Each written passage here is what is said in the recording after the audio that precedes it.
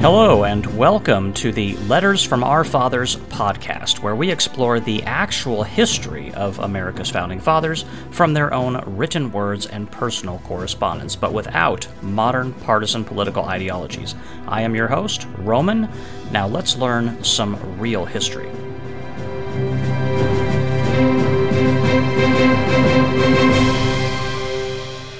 That's right, we are talking about real history here on this podcast. Welcome back to it.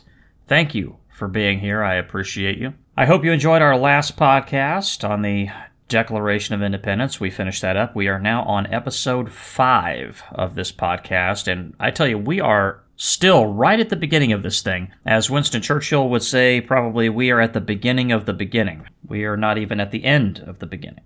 We are just getting started here on the Letters from Our Fathers podcast. And before we get into it, I wanted to give a brief update as to where we're at with the podcast now. I was originally hoping to make this a 3-episode-a-week podcast where we do 3 episodes a week. Unfortunately, I don't think that's actually going to happen.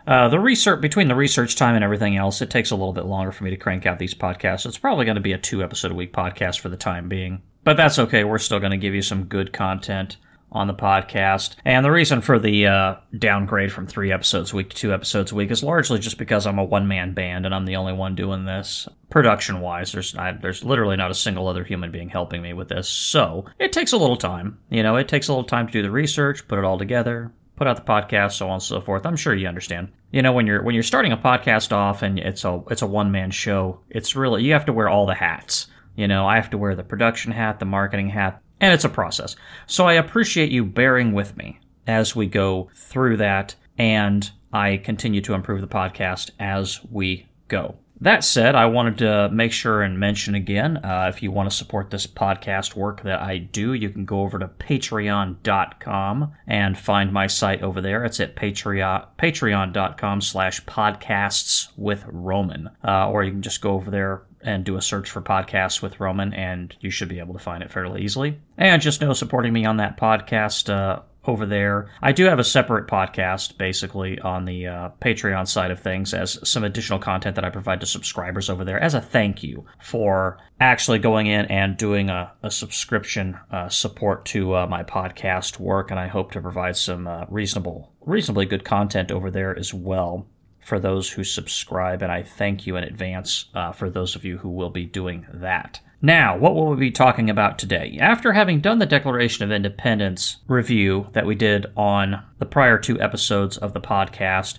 I was forming up the letters that I was going to be going over from America's Founding Fathers, some correspondence of theirs, and I came to the realization that the Declaration of Independence is not quite sufficient enough background to really fully comprehend the grievances, the problems, the concerns of the Founding Fathers in their letters. There's probably one more thing we really have to cover, and I had debated going over it or not, and I decided I'm going to go ahead and do that, and that is the Intolerable Acts. That is to say, the acts from the British Parliament on the colonies in America, namely against the colony of Massachusetts. However, there were some implications to the other colonies with at least 1, maybe 2 of these acts. And this particular set of acts, known as the Intolerable Acts, really did light a fire underneath America's founding fathers. You begin to see a change in their letters around the time that these acts were brought into play.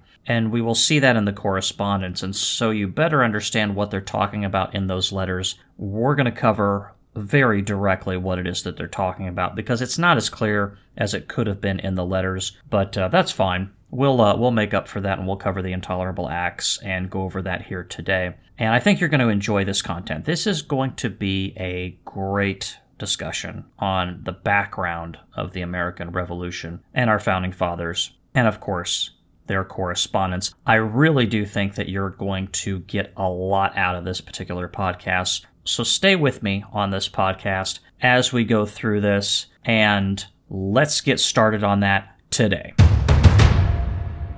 All right, folks, we have arrived back in time to 1774. And I know all of you are very excited to travel back with me to 1774. That is to say, you history enthusiasts, or maybe you folks out there who are just interested in studying the Founding Fathers. Maybe you're not a big history enthusiast, that's fine, but maybe you're just interested in the founding, the revolution, the Founding Fathers, and the issues around that particular time period. Welcome, welcome, welcome. Okay, so we are going to talk about the intolerable acts of 1774. I've got 5 of them here. Some say there's only 4, but I say that there's 5, and I'm going to tell you why as we go through this. We will get to that in short order, and we're also going to have John Adams. He'll be cutting in here in a few minutes. He's going to be cutting into the podcast, and we're going to be going live to John Adams from October of 1780, and he's going to be giving us some of his words of wisdom to educate us on also what was going on back in 1774, and honestly the time period just before that, and what exactly led up to the Founding Fathers having so many grievances against the government of Great Britain, namely King George and his Parliament. So let's get into this first intolerable act that we're going to talk about, and that is the Boston Port Act of 1774. And as always, I'm going to read directly from the document, and I'm going to be giving you some context around it as we go. So here we go. Quote, "An act to discontinue in such manner and for such time as are therein mentioned the landing and discarriage, landing of or shipping of goods, wares and merchandise at the town and within the harbor of Boston, in the province of Massachusetts Bay, in North America." End quote. Okay, so that gives us a very clear picture of what we're talking about here. We're not talking about the entire colonies. These people aren't blocking up the port of Charleston, South Carolina. They're blocking up the port of Boston. I wonder why. So we're going to get into that. Namely, what you're going to see through these intolerable acts is that they are specifically targeted mainly against the people of Massachusetts and especially Boston. And you might be thinking in the back of your mind, what was it about Boston that really hacked off the King of England? So keep that in the back of your mind. Be thinking about what it was that transpired in Boston roundabouts 1773, 1774, that really got the king all worked up into a froth. And we're going to continue. Quote, "Whereas dangerous commotions and insurrections have been fomented and raised in the town of Boston in the province of Massachusetts Bay, in New England, by divers ill-affected persons, to the subversion of His Majesty's government, and to utter destruction of the public peace and good order of said town, in which commotions and insurrections certain valuable cargoes of teas, being the property of the East India Company, and on board certain vessels lying within the bay and harbor of Boston, were seized and destroyed." End quote. So, if you guessed earlier the Boston Tea Party was what got the king all hacked off, congratulations, you guessed accurately. That amongst other things. It wasn't just the Boston Tea Party, but this statement right here is speaking specifically about the Boston Tea Party, as we would call it, where certain of the Founding Fathers and their associates, and by Founding Fathers, understand what I mean by Founding Fathers. I'm not talking about exactly Benjamin Franklin, George Washington, Thomas Jefferson, John Adams, John Jay, Benjamin Rush, Dr. Warren, etc. There were thousands of these Founding Fathers, really, at the end of the day. There were thousands of them. And some of them, their names are honestly probably lost to history, and many of them we know. The signers of the Declaration of Independence, obviously then extended on to the signers of the Constitution and the people immediately around George Washington and all the rest of it. Benedict Arnold would be considered a founding father in my book if he hadn't been a traitor, as we talked about in prior podcasts. There are a great many of these guys. So when I say Founding Fathers boarded the company, don't think that Benjamin Franklin boarded the East India Company's ship and started hurling tea off the side of the ship necessarily. When I say Founding Fathers, this includes a lot of people, so just keep that in mind. So what was it about this Boston Tea Party? And what was it that led up to the Boston Tea Party? Exactly. This is where we're going to allow John Adams to tell us exactly what happened. So we're going to bring John onto the podcast, and he's going to tell us exactly what transpired leading up to this. And I have here a letter from John Adams to a Mr. Culkin, written from Amsterdam when John Adams was stationed there during the war. The 4th of October, 1780 is when this letter was written, and we're going to segue down this letter a little bit, and we are going to pick it up in a particular paragraph, and I'm going to read this to you, and by the end of this, you'll have a much better understanding of exactly what was going on here. Quote, in 1767, they passed another act of Parliament laying duties upon glass, paper, and painter's colors, and tea. This revived the discontents in America, but government sent over a board of commissioners to oversee the execution of this act of Parliament, and all others imposing duties with a multitude of new officers for the same purpose. And, in 1768, for the first time, it sent 4,000 regular troops to Boston to protect the revenue officers in the collection of the duties.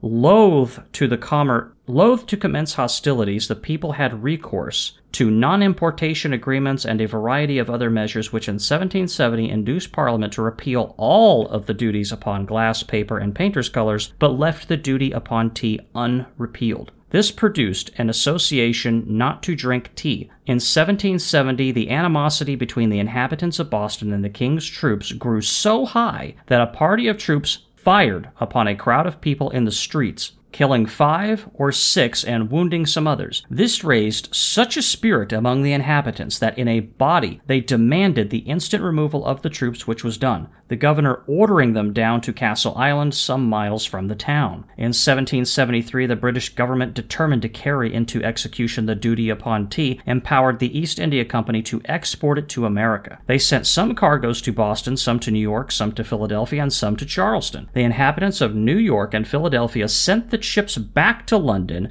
and they sailed up the Thames to proclaim to all the nation that New York and Pennsylvania would not be enslaved. The inhabitants of Charleston unloaded it and stored it in cellars where it could not be used, and where it finally perished. The inhabitants of Boston tried every measure to send the ships back, like New York and Philadelphia, but not being permitted to pass the castle, the tea was all thrown into the sea. End quote. I gotta tell you, probably the most articulate discussion of what led up to the Boston Tea Party and this great problem between the colony of Massachusetts and the British Parliament, and of course the King of Britain, that I've ever read. It's absolutely fantastically written. It's short and to the point, fairly concise, and John Adams gave it to us more than 200 years ago. It's right there. And that's why the Letters of the Founding Fathers, and why this podcast is so titled Letters from Our Fathers, that's why this is so valuable. You really can't beat what the Founding Fathers wrote. You can have historians kind of boil it down for you and summarize it and give you a synopsis, and then of course inject their usual opinions, in some cases accurate and in some cases grossly inaccurate. But reading from these letters and telling you exactly what they thought is a much better way to go about this, and that's why I do it. So having heard that, I'm sure you can now understand why I'm reading to you directly from the letters instead of just summarizing it. Anybody can really just summarize, something on a podcast, but half the time what you're going to get is garbage, and the other half of the time you're, frankly speaking, not going to know whether you're in garbage or not most of the time, because they don't quote their sources, and they don't give you any actual material to go from. Here we are. So John Adams is telling us about exactly what led up to this Boston Tea Party. So the people of Boston tried to send the ship back, like New York and Philadelphia did. They couldn't because of this bizarre situation they had going on with the troops at Castle Island. So the Boston Tea Party was born, apparently, according to John Adams, and I know him to be a fairly honest man by all accounts. They were frustrated and at their wits' end with this whole tax on the tea that they decided to just go ahead and liquidate the tea, literally. Throw it into the ocean. Now, obviously, that's private property. It's the property of the East India Company. I don't know that it was necessarily the greatest idea in the world, so if somebody asks me, Roman, would you have, in 1773, gone over to Boston Harbor and hurled the tea into the ocean? Not necessarily, but I wasn't there, and I'm not going to judge the Founding Fathers, unduly for their rash behavior, because again, I wasn't there suffering under, 4,000 British troops a few miles away from my front door. That intimidation factor of actually dispatching regular soldiers into a peaceful town has an effect on people. And it has an effect of working them up And this is the kind of thing that transpires afterwards. So the people of Boston are not necessarily entirely to blame for the Boston Tea Party. Certainly, the king sending his troops into the town was like adding fuel to a fire, and probably not the most advisable thing to do, which is why they were pulled back to Castle Island. As John Adams said, and I'll quote again from the second paragraph that I read from here, quote, "This raised such a spirit among the inhabitants that in a body they demanded the instant removal of the troops, which was done, the governor ordering them down to Castle Island, some miles from the town," end quote. So he says they were, it raised such a spirit. That's basically, 1700s speak for they were worked up into a froth. And they really came unglued. And rightfully so. Imagine a situation where, something transpires in your town and 4,000 regular troops are dispatched to effectively occupy the town. Could be a problem. It depends on what's going on. There are some circumstances where National Guard is deployed inside the United States and there's good reason for it. And there's other times where there's absolutely not good reason for it at all. And I'm not going to get into that. I could, but I'm not going to, because again, this is not a partisan political podcast. I'm just giving you an example. I start going off the rails and talking about modern issues, and it could get very partisan very quickly, and I will not do that. So I'm just talking about history and what the founding fathers did here. You make of it what you will. So now that we know what led up to the Boston Tea Party, and John Adams has given us a fantastic description of that scenario, let us continue into this intolerable act, again, about the Boston Port Act of 1774, whereby the king is blocking up the port of Boston. Quote, "And whereas in the present condition of said town and harbor, the commerce of His Majesty's subjects cannot be safely carried on there, nor the customs payable to His Majesty duly collected, and it is therefore expedient that the officers of His Majesty's customs should be forthwith removed from said town. Be it enacted,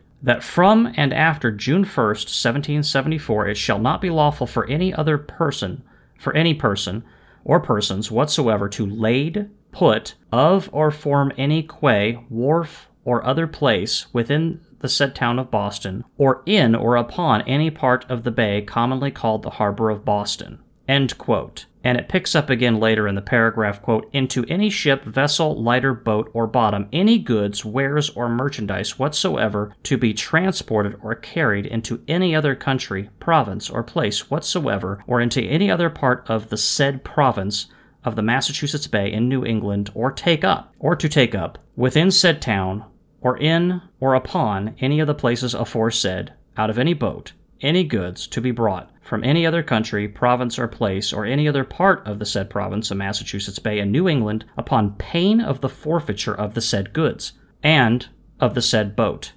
End quote. Now, thank you for bearing with me through that. That was a lot of 1700s speak, and I can only imagine how much of that you can actually grasp just hearing it through the podcast, because some of this language is it's not Old English, but it's formally written from the king's people in Britain, so it's hard for in the modern vernacular to really understand exactly what they're talking about without really painstakingly going over this. So I'm going to summarize it for you. Basically, what they're saying here is that you're not moving anything in or out of the port of Boston at this point. Now, there's going to be some exceptions that we're going to talk about here, but for the most part, the goods that are moving in and out of the port of Boston are to cease. So you can't even ship it out to another colony within the 13 colonies of what's going to become the United States later on. So they are really effectively stifling commerce. So understand what's happening here. The British Empire issued a mandate that the East India Company have some rights to deliver and trade in tea in the colonies. This privileged position of the East India Company by Great Britain, amongst other things, including the tax on tea, which was still levied, by the way, as John Adams so eloquently pointed out to us, really frustrated the people quite a bit. They defied the mandate, and again, in New York and Philadelphia, by sending the ships back. And in Boston, they were fairly reckless in just tossing the property over into the sea. Again, hard to say whether or not that was actually a smart idea or not, but we'll just regard it for what it is. They threw the tea into the harbor. That's it. End of story. Okay. And because of that, the king's response is to shut down commerce we're going to shut you down. That's what the king is saying. He's saying, I will shut you down. You can only imagine the effect this had on the people of Boston. You got to understand these were much more. By our standards today, these were much harder times in the 1700s. There wasn't a lot of excess to go around. Doing commerce in a lot of cases. I've read some letters about this from the founding fathers regarding their crops. Like George Washington, for example. This man, speaking of people who wrote about their crops, George Washington probably wrote about his crops more than he wrote about anything else. At least up to the war period, he did. And there's a lot of talk about commerce and engaging in business with Great Britain and trade and all the rest of it. These people had a hard time of it in many cases. Not necessarily Washington all the time, but it was difficult to make money back then, and this trade was much more difficult than it is today. It wasn't like you put something on a UPS truck and then you fly across the Atlantic Ocean and your product is there in a week or so. It took a great deal of time for people to actually get their products onto boats and ships and send it over to Britain or wherever and get their money back. Now you're talking about shutting down all commerce out of the Port of Boston. So this kind of seemingly, it seems like an overreaction, of course, on the part of the Founding Fathers, and a great many of them wrote about this as being something of an overreaction because it has such a detrimental effect on these people's lives and their livelihoods and their businesses. So that's why it's called the Intolerable Acts. So continue.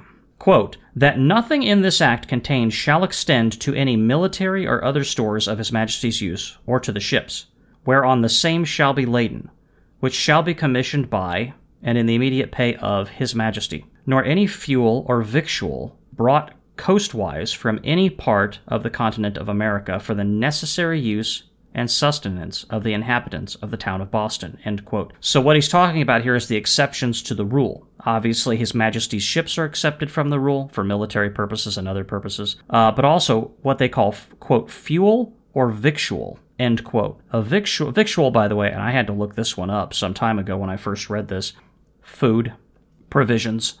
So they're certainly allowing for the importation of fuel and food, which is good on the one hand, but hardly, telling somebody basically they can get their groceries, but they can't engage in any other commerce is something of a problem. And again, keep in mind, the Founding Fathers called this the Intolerable Act. Intolerable. They took this very seriously. This wasn't a nothing issue. And it wasn't just the Founding Fathers in and around the place of Boston who talked about this. I believe there was a reference to this, and I think this is one of the letters we're actually going to talk about later. John Jay also talked about it. He was not from Massachusetts, by the way. He talked about this. He wrote about this. And others, mention it without saying it exactly. Basically, it's what they're talking about. So let's continue on here and finish up the Port Act. Quote, until it shall sufficiently appear to His Majesty that full satisfaction hath been made by or on behalf of the inhabitants of the said town of Boston to the United Company of Merchants of England trading to the East Indies for the damage sustained by the said company, for the destruction of their goods, sent to the said town of Boston, and until it shall be certified to His Majesty in council by the governor of the said province that reasonable satisfaction hath been made to the officers of His Majesty's revenue and others who suffered by the riots and insurrections above mentioned in 1773 and 1774, end quote. So, what the heck are they talking about here? They're talking about restitution being made for the damages to the East India Company and the property contained on those ships. And again, history will, judges this. However, history judges this, and when people say that history judges things, history is not exactly what I would describe as a unanimous voice. It isn't like history is a monolithic creature, although I'm sure some historians would love history to be a monolithic voice that just renders judgments on all things past, present, and probably future. I say future half jokingly, but in all honesty, historians I think sometimes like to reach beyond beyond what they should be grasping for. But not all historians, like I said, in podcast, I believe episode number 1 or 2, there's a lot of really good ones out there. Fantastic historians. I'm talking about a relative few. But history is not one big monolithic voice, and there's going to be debate for the next 5,000 years as to whether or not the Founding Fathers that threw the tea into the harbor did the right thing or did the wrong thing. And everybody needs to make their own decision about that based on the circumstances and the criteria contained herein, in the Intolerable Acts and in John Adams' writings. And what I'll say about it is that John Adams and the other Founding Fathers didn't necessarily in all cases, condone the damage to the property, but they sure as heck didn't condone the reaction to it. John Adams, I believe, certainly one of the people who, based on his writings in that letter and further on down in that letter, and obviously articulated in the Declaration of Independence, they thought that this was an overreach by the king. It was just too much. Again, it's an intolerable act. It's intolerable. And we're going a little bit long on this podcast, so I feel another two-parter coming on. I'd really hope to squeeze this into one part, but these things always go a little bit longer than I think they will, because I don't like to make these podcasts very long. I like to keep them fairly short, out of respect for your time more than anything else. Otherwise, I could sit here and talk about this for the next 5 or 6 hours. But, by about hour number 2, I'd have 0 people listening to this podcast, so we're not going to do that. So we're going to probably finish up this next intolerable act and finish up the remainder on a part 2 to this podcast. So, the Massachusetts Government Act of 1774. These all came, by the way, in 1774 within rapid succession, really, of one another. They came one right after the other. And starting off here at the beginning, quote, "An act for the better regulation of the government of the province of the Massachusetts Bay in New England," end quote. There's a propaganda statement. So obviously the king thinks this is going to better regulate the government, but as we read in the Declaration of Independence, they talked about the king suppressing their houses of representation. That is to say, their councils and their congresses, for lack of a better way of putting it. The king suppressing these institutions was very much disagreeable to the Founding Fathers, as we read in the Declaration of Independence. So the king may think this is a good idea, but clearly the Founding Fathers, by what we read in the Declaration of Independence, thought this was absolutely insane, if I may use that word. The Founding Fathers didn't, but from what they wrote and what we read in the Declaration of Independence, I don't think that's too far of a reach. So let's continue. Quote, "And whereas the method of electing such counselors or assistants hath by repeated experience be found to be extremely ill adopted to the plan of government established in the province of Massachusetts Bay, and hath for some time past been such as had the most manifest tendency to obstruct,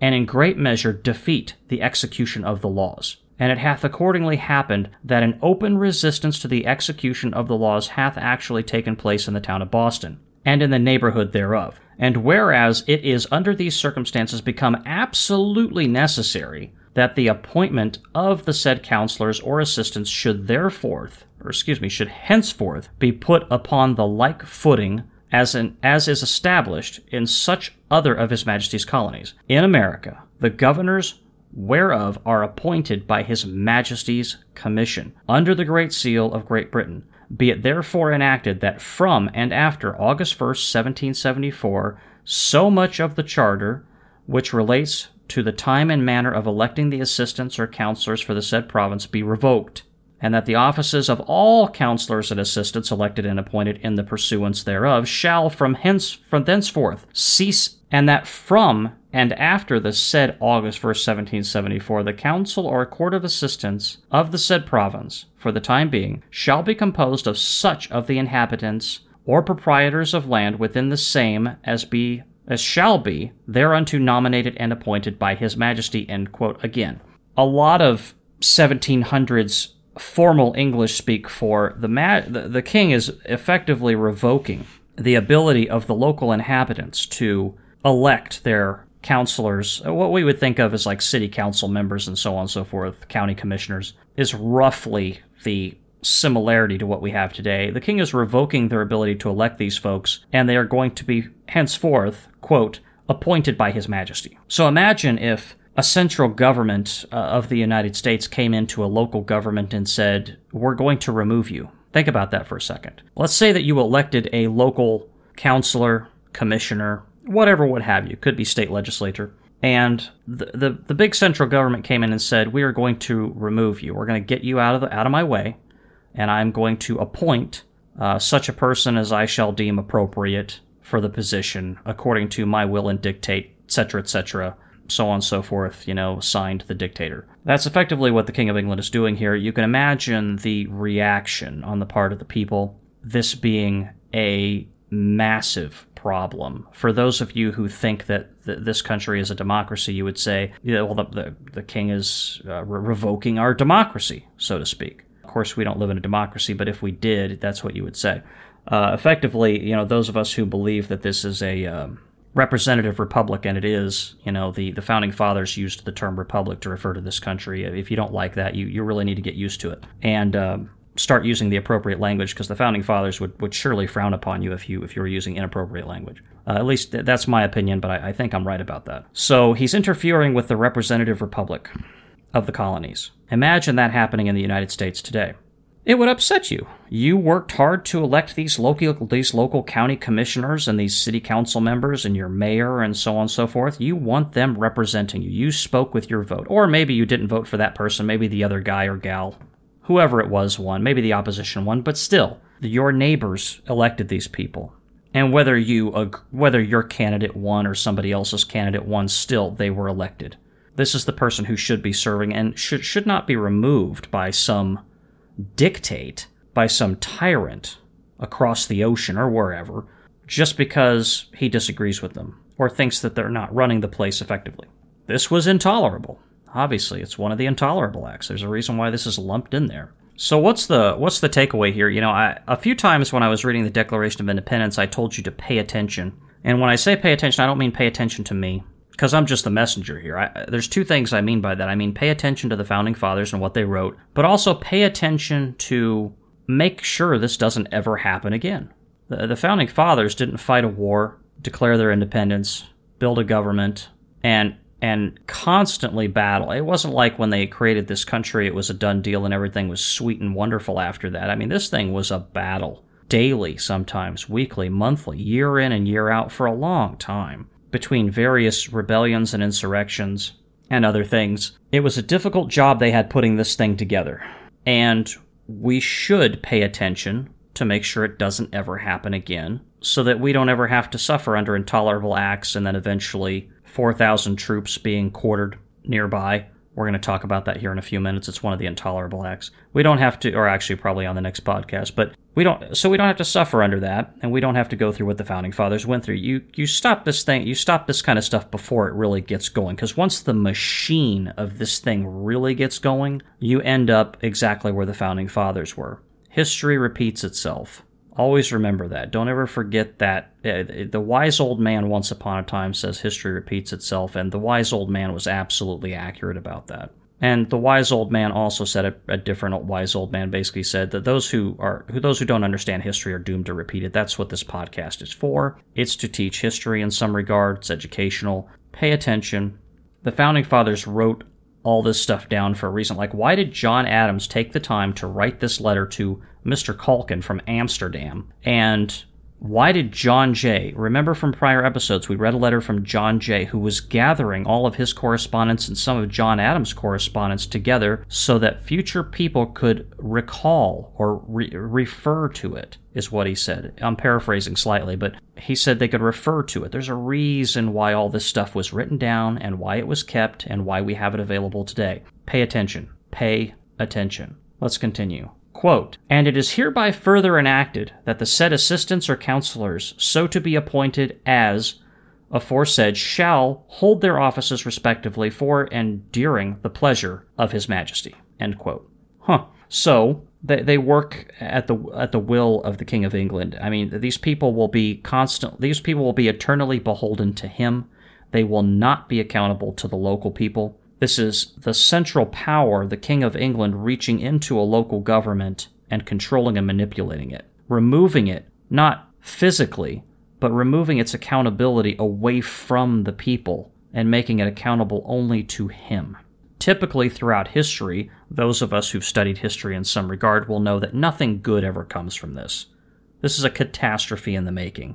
Let's continue. Quote, "That from and after July 1st, 1774, it shall and may be lawful for His Majesty as governor for the time being of the said province, or in his absence for the lieutenant governor to nominate and appoint under seal of the province from time to time, and also to remove, without the consent of the council, all judges of the inferior courts of common pleas, commissioners of oyer and terminer, the attorney general, provost, marshals, justices, peace, and other officers to the council or courts of justice belonging." End quote. Again, further removing local control. Remove it. This is going to be the province of the king and his guys, He's going to put these people in there, and they are going to control everything to do with the local government, the local judiciary, everything. Why? Because you can't trust the local people to govern themselves, according to the king. Very dangerous stuff. Very, very dangerous stuff.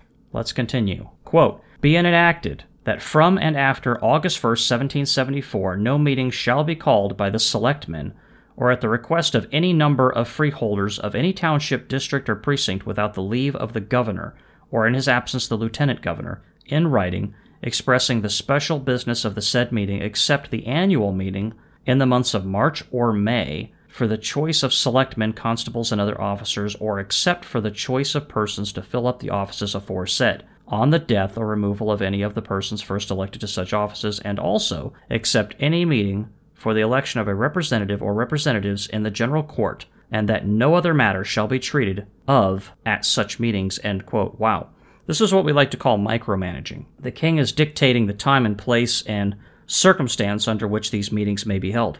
It's not enough to put his own people in charge over there in many offices and limit greatly the ability of the local people to elect their own local government. But he's also micromanaging this to a bizarre level.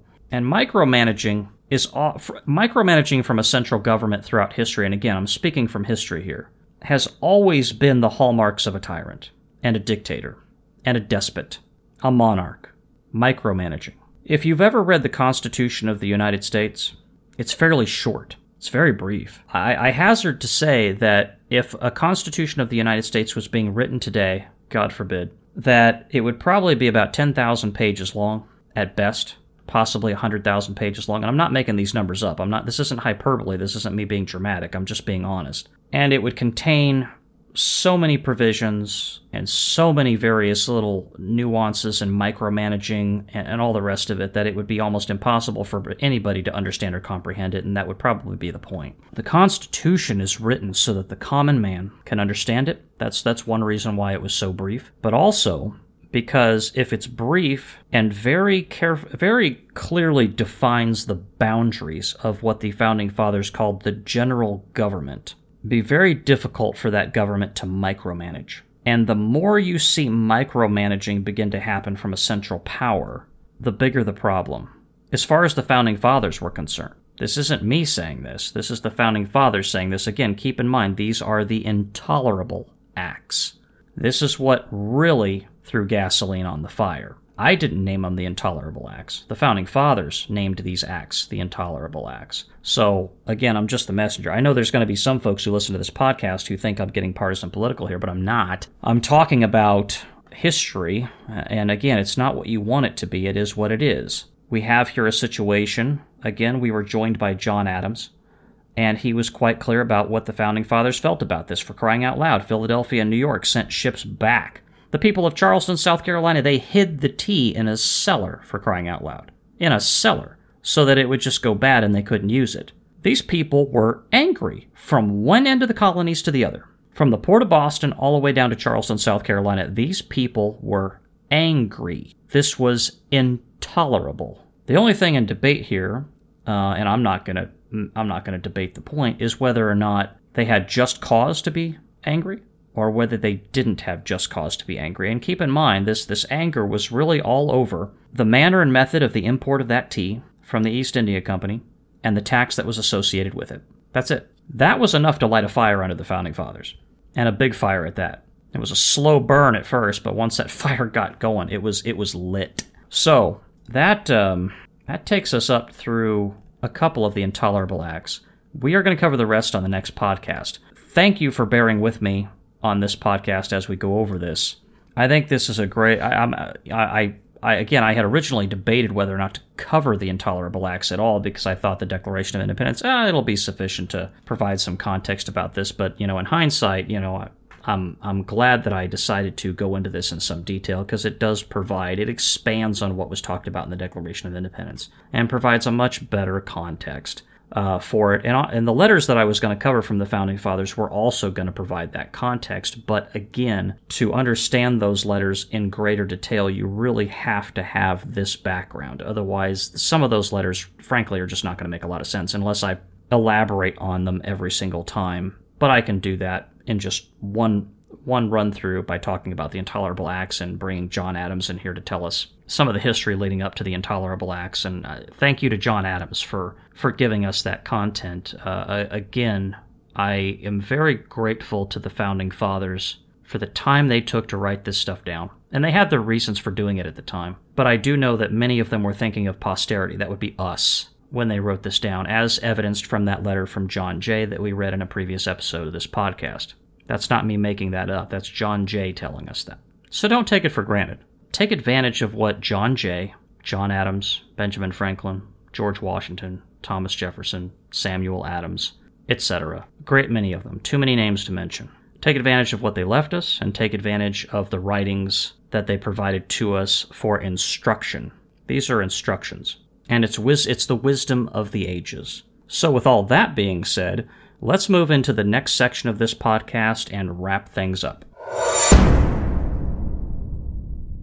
All right, here we are at the end of this podcast. I just want to wrap things up here real quick. So what are we talking about here when we talk about the Intolerable Acts, the Boston Tea Party, the British Parliament, the King of England, etc.? What was it exactly that the Founding Fathers were rebelling against? In Boston, anyway, it seemed like they were perfectly happy to govern themselves, and that appears to be the disconnect. The people of Boston wanted to live a particular kind of way, and maybe that was different from the way people in Charleston wanted to live, although honestly it sounds like, according to John Adams, it was somewhat similar. But in different places in the colonies, you get these different groups of people, each of them with their local assemblies and whatnot governing themselves. The problem came when the central authority, King George III, reached into the process and tried to dictate from afar, from a distance, and muck around with the local assemblies, the local governments, and the local control.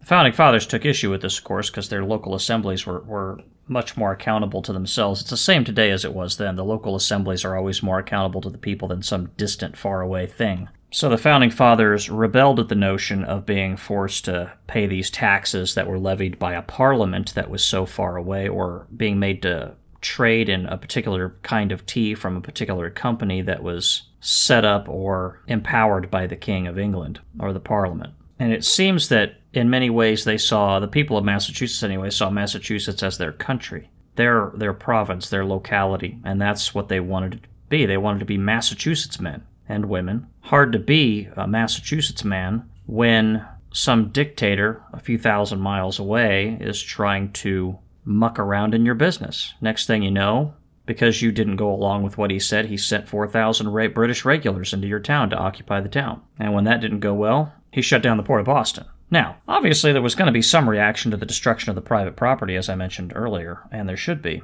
some reaction to the destruction of private property. But as we're going to find out in the continued review of the Intolerable Acts, the Founding Fathers certainly took issue with the scale of the response, shall we say. They thought, well, it went a little bit too far. And you're gonna get full exposure to that in the next episode of this podcast. We're gonna finish up the Intolerable Acts and talk a little bit more about those. So get ready for that. Now, with that said, again, I want to thank you for joining me, and I want to give a shout out to all of our folks in Boston, New York, Philadelphia, Charleston. These colonies mentioned by John Adams that received shipments of this tea from the East India Company, and there were 3 different responses. New York and Philadelphia sent the tea back. Charleston hid the...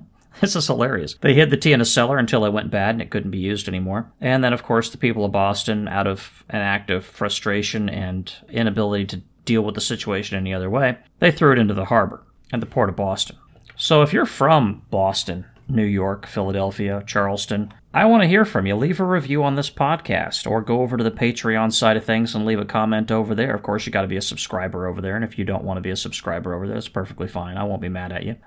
Just leave a review on the podcast to the extent that you can leave a review on this podcast, and tell me how you feel about this, being somebody native from that particular area. Do you feel like they did the right thing? Do you think they should have done more? How do you feel about the dictates from the East India Company and the British Parliament? Let me know. I want to have a discussion about this. And if it's many months from now, I mean, this podcast is still early, obviously. There's not a huge listenership to this podcast as of yet. But if it's many months from now and somebody cruises in and starts listening to the old episodes of this podcast, feel free to leave a review with a comment in it anyway. This conversation doesn't end just because we move on in this podcast to another episode or another topic. I still want to know. So leave a review. I'm very eager to hear back from you folks about anything to do with how you feel about this issue because it happened in your town. Very interesting discussions can be had there. So, and as I mentioned, with the Patreon side of things, you can go over to my Patreon and support my podcast endeavors there. It's patreon.com/podcastswithroman. If you want to go straight to the URL, there it is. Or if you want to go over to Patreon, do a search for Podcasts with Roman, you can do that. I certainly appreciate it in advance if you decide to support my podcast endeavors over there. There's an extra podcast over there you will gain access to.